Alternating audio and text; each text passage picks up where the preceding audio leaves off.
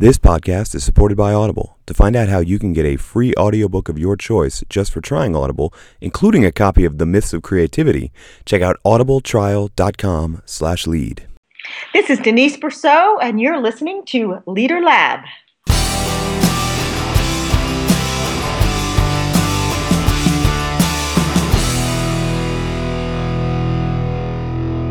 So who are you and what do you do? My name is Denise Brousseau, and what I specialize in is helping leaders become thought leaders.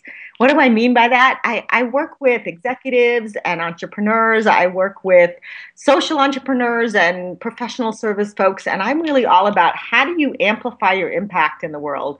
How do you multiply your influence? How do you get a seat at the table? And really, how do you leave a legacy? So for a lot of my older clients and folks that I work with that have been in their world for a long time, it's what are they going to leave behind? And the book in that aim is the latest culmination of that goal, Ready to be a Thought Leader, How to Increase Your Influence, Impact, and Success. There's a company behind all of this, though, and I think this is really quite fun. We have Denise Brousseau, founder of the Thought Leadership Lab, here on Leader Lab. So I absolutely love that it sort of exists, that play on these words exist. But I want to talk mostly about the book. It would be really boring if we had a podcast talking about a podcast. So let's talk about the book instead, and let's talk about Thought Leadership Lab. First, I kind of want to ask where this sort of impetus came from. You have a very unique niche in the world in that you help leaders, people who are already leading organizations, leading movements, really be seen by the external world as thought leaders, as credible sources. How did that all come about? How'd you get into all this mess? Well, actually, it began about 12 years ago when I became an accidental thought leader. And I like to share that because I really had no plan and no idea that I was building a platform. But I was one of maybe 3 or 4 folks in my niche, which was high growth, women's entrepreneurship, focused in the technology arena, really people who are building big businesses. And I was working in Silicon Valley. I had a nonprofit that I started to grow to multiple cities. And then we started the first venture conference for women entrepreneurs called Springboard. And the world was just awash in entrepreneurial money. It was the dot-com craze here in Silicon Valley. And so the world was very interested in what was happening with women entrepreneurs. I was part of a trend in venture capital, in high-growth startups, et cetera. I kept getting all these phone calls. I kept getting invited to be at the table for a lot of really interesting conversations about that. And the world was truly fun and great and amazing until it all stopped. You know, the dot-com crash changed everything. So I went from sort of being on the cover of magazines to not getting a single phone call in a month, so that reality was very apparent to me. And, 5 years later, I got a call one day from a friend who said, you know how you became a thought leader in the world of women's entrepreneurship? I want to do that. And I think it was the first time anybody had really ever said that to me. First of all, that identified me as a thought leader, but secondly said, I want to do that. And so for 3 years, we worked together, and I actually helped her take the journey from completely unknown to testifying in front of the U.S. Senate, recognized by the White House, headhunted by the governor, and appointed to a big position in California. And during that journey, I realized there was a step-by-step process you could take. So you don't have to be an accidental thought leader. And that was the opportunity that I wanted when I had the chance to write a book. That's what I wanted to write about. What are the steps you can take? How do you do this? How do you do this in a way that really builds a platform and a way to make a change in the world? And I love the ideas in the book. Well, first of all, there's an acronym in the book that makes the whole path really easy. We'll get to that. But in the meantime, I love the approach to it, which is very much, here's why people follow. You may have some experience on that from the standpoint of leading an actual organization, but interestingly enough, it also works when you're trying to get ideas to spread. And that's kind of what we're all about. I personally have always said that kind of my mission is to facilitate the transfer of good ideas. And so, I love the whole concept of this book is facilitating the transfer of good ideas. There's a very cool meta thing going on here. And I guess the easiest place to begin is at the beginning. I have a couple different chapters that really stood out to me. And one of the first being this idea of that driving passion, that why, the thing that you want to really get behind. I think too often people put the cart before the horse and say, I want to be a thought leader. I want to be famous. What do you think about? I don't really have anything I'm all that passionate about. Why is that driving passion so important? It's so funny you say it that way because I have had that happen to me. People find out what I do and they say, "Oh, should I start tweeting?" I'm like, "Well, do you have anything to tweet about? Is anybody going to listen to your tweets?" So I like to start with that idea of the deriving passion because for me, this takes a while. Thought leadership does not happen overnight. If you're not passionate about your niche, if you're not really committed to making some big change happen, you're not going to stick with it long enough to actually build that platform and have a real impact in the world. So I talk about this sort of overlap. I call it Penn your Venn, finding this Venn diagram intersection between your experience, your credentials, and what you're passionate about. And that niche, that thought leadership intersection is where you can have the biggest make the biggest difference, have the biggest impact.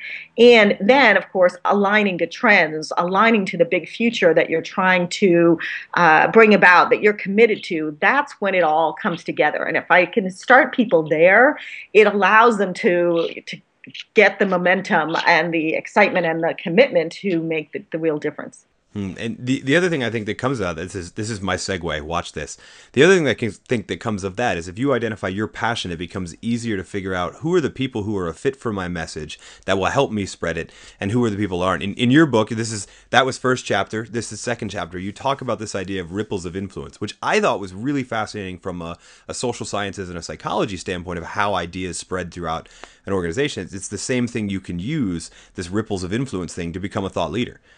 Yeah, and really thinking about how do ideas spread? How does a meme become a meme? How do things go viral? I mean, that's the sort of big meta picture, but I'm trying to help people to understand if you are trying to create a different future, what I call the what if future, there's so many paths to get there. I mean, for me, I was trying to create a future in women's entrepreneurship that said less than 1% of venture capital funding was going to women.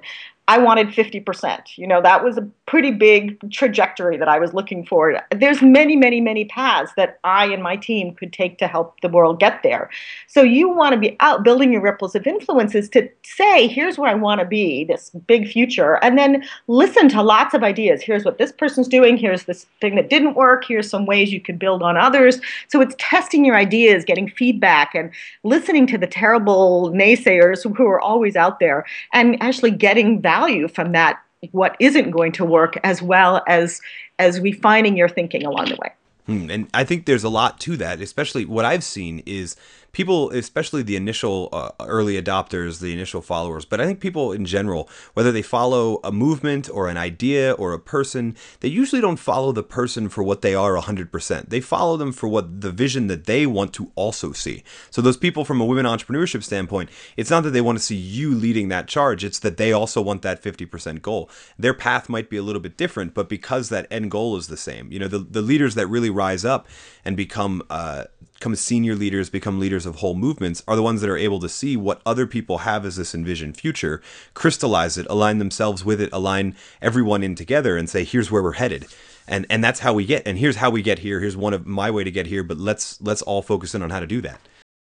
Yeah, what I find with my clients is the more I can get them to align with that ecosystem, first of all, to understand they're part of an ecosystem, no matter if they're in healthcare innovation or they're in education or wherever they're playing, there are many, many people often working in the same arena. I mean, it doesn't matter if you're in a really technical place or wherever, there's others that you should align to. And the more you can raise your head and get aligned to those initiatives, that is when you're going to be powerful, because you're all doing a little part of a bigger puzzle, and together you have the chance to really move things forward. I think about huge changes that happened in this country, even, the recent change of don't ask, don't tell. One of the people I showcase in the book is someone who spent 17 years working on that issue as the only woman in the military, only gay person in the military allowed to stay in the military. And for 17 years, she worked on getting rid of the don't ask, don't tell policy. Well, she was obviously not alone. There was many other people across the world who were working on similar challenges. And now here we are,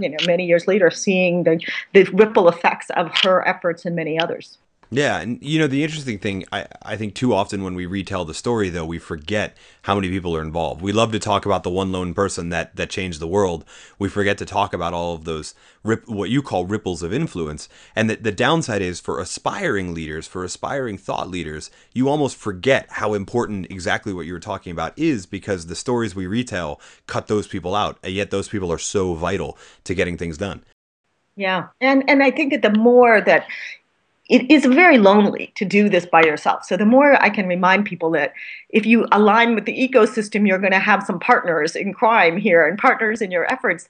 And the less lonely it will be, the more likely they are to sort of get out of their own little cubicle and get out and talk to other people. Because the fact is that there's going to be bad days, just as an entrepreneur, no matter what you're doing, there's a lot of bad days. And so you want to have other people who are on the journey with you. No, great advice. Now, there is one chapter I especially loved in the book and it's the one that I keep going back to, mostly because you made it easy for me by you making an acronym, but it's this idea of putting yourself on Shout as this sort of all of the tasks that you kind of have to do, the things that you need to really do. Really, to me, that's what emphasized, though, what you said earlier about it doesn't happen overnight. It happens by consistently doing all of the actions that are in Shout. Tell us, okay, so break down the Shout acronym, because I think everybody listening is going, okay, enough of it, tell me what it means. And then also, let's talk about how do you do that? How does one put themselves on Shout? Well, it starts with, so S, S is select. So it's selecting the audience. Who are the people who are listening? What is it that you are, what is it you want to get across to them, and who are the right folks? And the next is H, which is really honing the message so that it's something people will listen to. So that's often about getting in front of small groups of people and testing the idea. So I share this experience about comedians. You don't go on the big stage the first day and try to get in front of thousands. You really want to hone a message that is resonating with a small audience. So O is all about overcoming resistance. And this is the idea that you probably have a lot of things that are standing in your way. And these are the reasons that I don't have enough time, I don't have enough skill, all of those pieces that are often the internal things that hold us back, as well as the other people's objections. Like, what is it that's going to stand in the way of people hearing your message? And so this is the piece really about committing yourself to understanding other people's point of view and encompassing that point of view in your own message, so that you're not beating people over the head with your ideas, but instead building on their ideas with your ideas.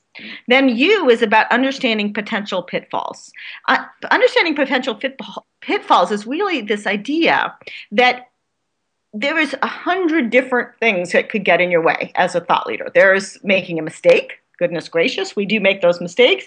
There is being boring. I call it the Al Gore challenge, where you just so repeating yourself that people have tuned you out. So there's a lot of different pieces. It's understanding about sticking to your pond, not trying to be an expert in 50 different things. So there's lots of different pieces in that in the U category around this understanding of pitfalls. And then the last one is where I spend a lot of time at the end of the book, which is about transforming individuals into a community.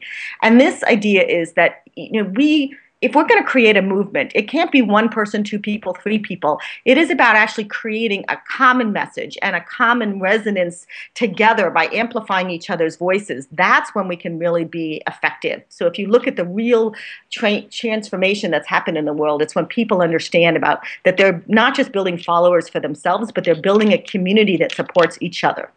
The greatest leadership lesson I think I've ever learned is it's not about being a leader. It's about sort of how do you bring about the world the people other people want to see. It's about, I shudder to call it serving people, because then we get into this huge debate about what is servant leadership.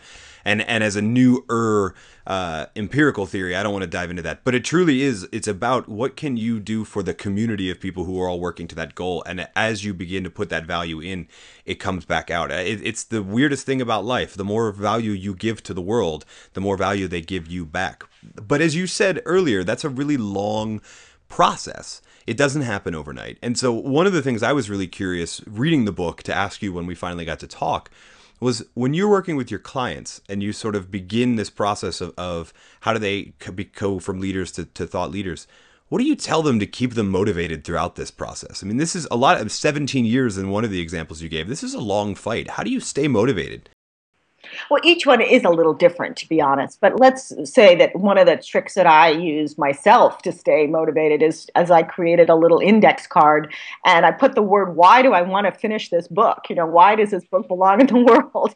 And why do I want to do all this hard work? Because, like you, we're running businesses, we've got families, we've got other things to do. And so I put that little index card, the top 10 reasons, and I put it next to my bed. And I read it in the morning and I read it at night. And I encourage my clients to really do that. Put the top 10 reasons why you're doing this thought leadership journey. When you think about the different people, each one has a different motivation. One of them, she's a real leader in the world of education, and she understands that in her role, if she doesn't have a seat at the table, the people that she represents are not getting a seat at the table. So she's sort of the one for this community. I think similarly with Zoe Dunning, that the person I mentioned in the military, she was the only one that was allowed to speak as the only openly gay person in the military. So she had a community she was standing for. And I think if you can connect to that broader community that you are the one for, you're going to be far more likely to stay with it. But I think others actually are doing it because they really want the next job. They want they want to be connecting to people that matter to them. They want to build a new community or connections to a new community. There's a lot of reasons. Some people want more money. So I'm not judging whatever the reasons are. I really just want you to stay really true to that.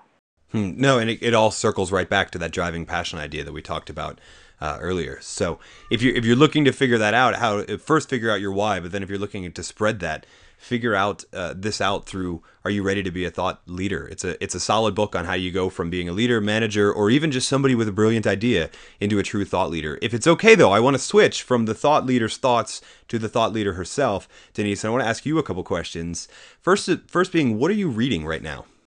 I think the most fun thing about writing a book is that people keep sending you their books. So I have two. Gee, isn't it totally awesome? It is. It's like, oh, I didn't even know you were writing a book. So one of them is this woman who's been hugely helpful for me in gotten me a lot of folks to review my book and to put Amazon reviews up. And her name is Judy Robinette. And she's got a new book coming out. It's called How to Be a Power Connector. And I got to tell you, this woman is a power connector. So I'm ready to read her book because she's done so much for me. I want to see how she does it, sort of what her insider secrets are. So that's coming out in a few months. And then another friend, Sarah Granger, I got her manuscript this week, and it's called Digital Mystique. And it's sort of the insider secrets for predominantly for women, but for folks who want to be very digitally active as a leader. How do you get in front of folks? So I'm eager to read that. And then the one I had been wanting to read for a while is my friend Sarah Miller Caldecott. She's the great grandniece of Thomas Edison, and her second book just came out. It's called Midnight Lunch, and it's all about team collaboration and how Edison taught people collaboration and innovation. This is right up your alley. How do people do innovation using some of his techniques? I really wish that book would have been out when I was writing mine. It would have made my chapter on Thomas Edison as a lone inventor being a myth and all of his rules for collaboration. It would have made writing that a whole lot easier. But she would be the one to talk. Yeah, I know. Say maybe when there's an updated edition, I'll have to get her on record for it. And the other question I have for you, I mean, by no means is this book launched. It's been out for about 2 months. Thought Leadership Lab has been around for a while, but I'm also curious to get into where your mind is going in the future and ask what's next for you. Well, I don't think 6 months ago I would have ever said I would write another book. I'm sure you've been there, right? You're in the middle of it. You think, I can't possibly imagine ever doing this again. But I finally understand why people write books is so they can launch books. The launching has been so fun. Getting to have real conversations with people about things that are not the weather, just talking about important topics. So I've decided there's probably another book. And where it's come to, there's sort of two pieces that are intertwined. The first is that this book is for individuals. Now, there's a lot of ideas for how groups can work together, but this is really for an individual to become a thought leader. My next book is going to be how do groups do it. So I had an opportunity last year to work with a group of nurse leaders, and we spent an afternoon developing their messaging. And here's nurse leaders from across California working together to develop a message they can amplify together. And that was so powerful for them and for me to realize that is all the better, is if you can get a group of people on the same topic to build thought leadership together. So that's the next It's a sort of thought leadership for groups. And then I have this crazy idea that we should develop a award for the best companies to be or become a thought leader. So I'm incubating this idea. I'm just going to host a little dinner in a few weeks to talk to people about how would I put an award like this together. And I just think we should be celebrating companies that are helping you become thought leaders, but also teaching those who don't know how to do it. And that would be by creating this sort of criteria for an award.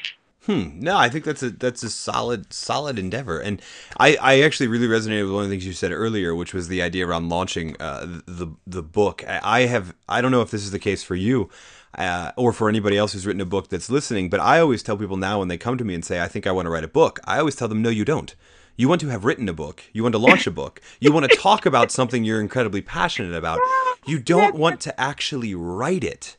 You just want to get the idea to spread. And I think that's my awesome segue of why I really, really liked your book is it's about how do you get that idea to spread. Writing is the hard part. Getting it to spread is the fun part. It totally is. And I've just enjoyed it. All my various groups have been hosting me and radio and podcasts and things like this. This is when you get to have the dialogue about a topic that you can't stop thinking about and talking about anyway. So now to engage with others, it's right up my alley.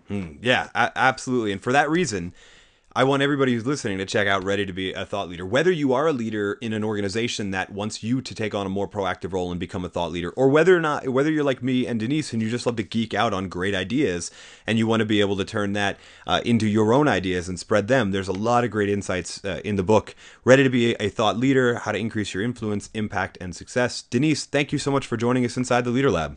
Thank you. I had a great time.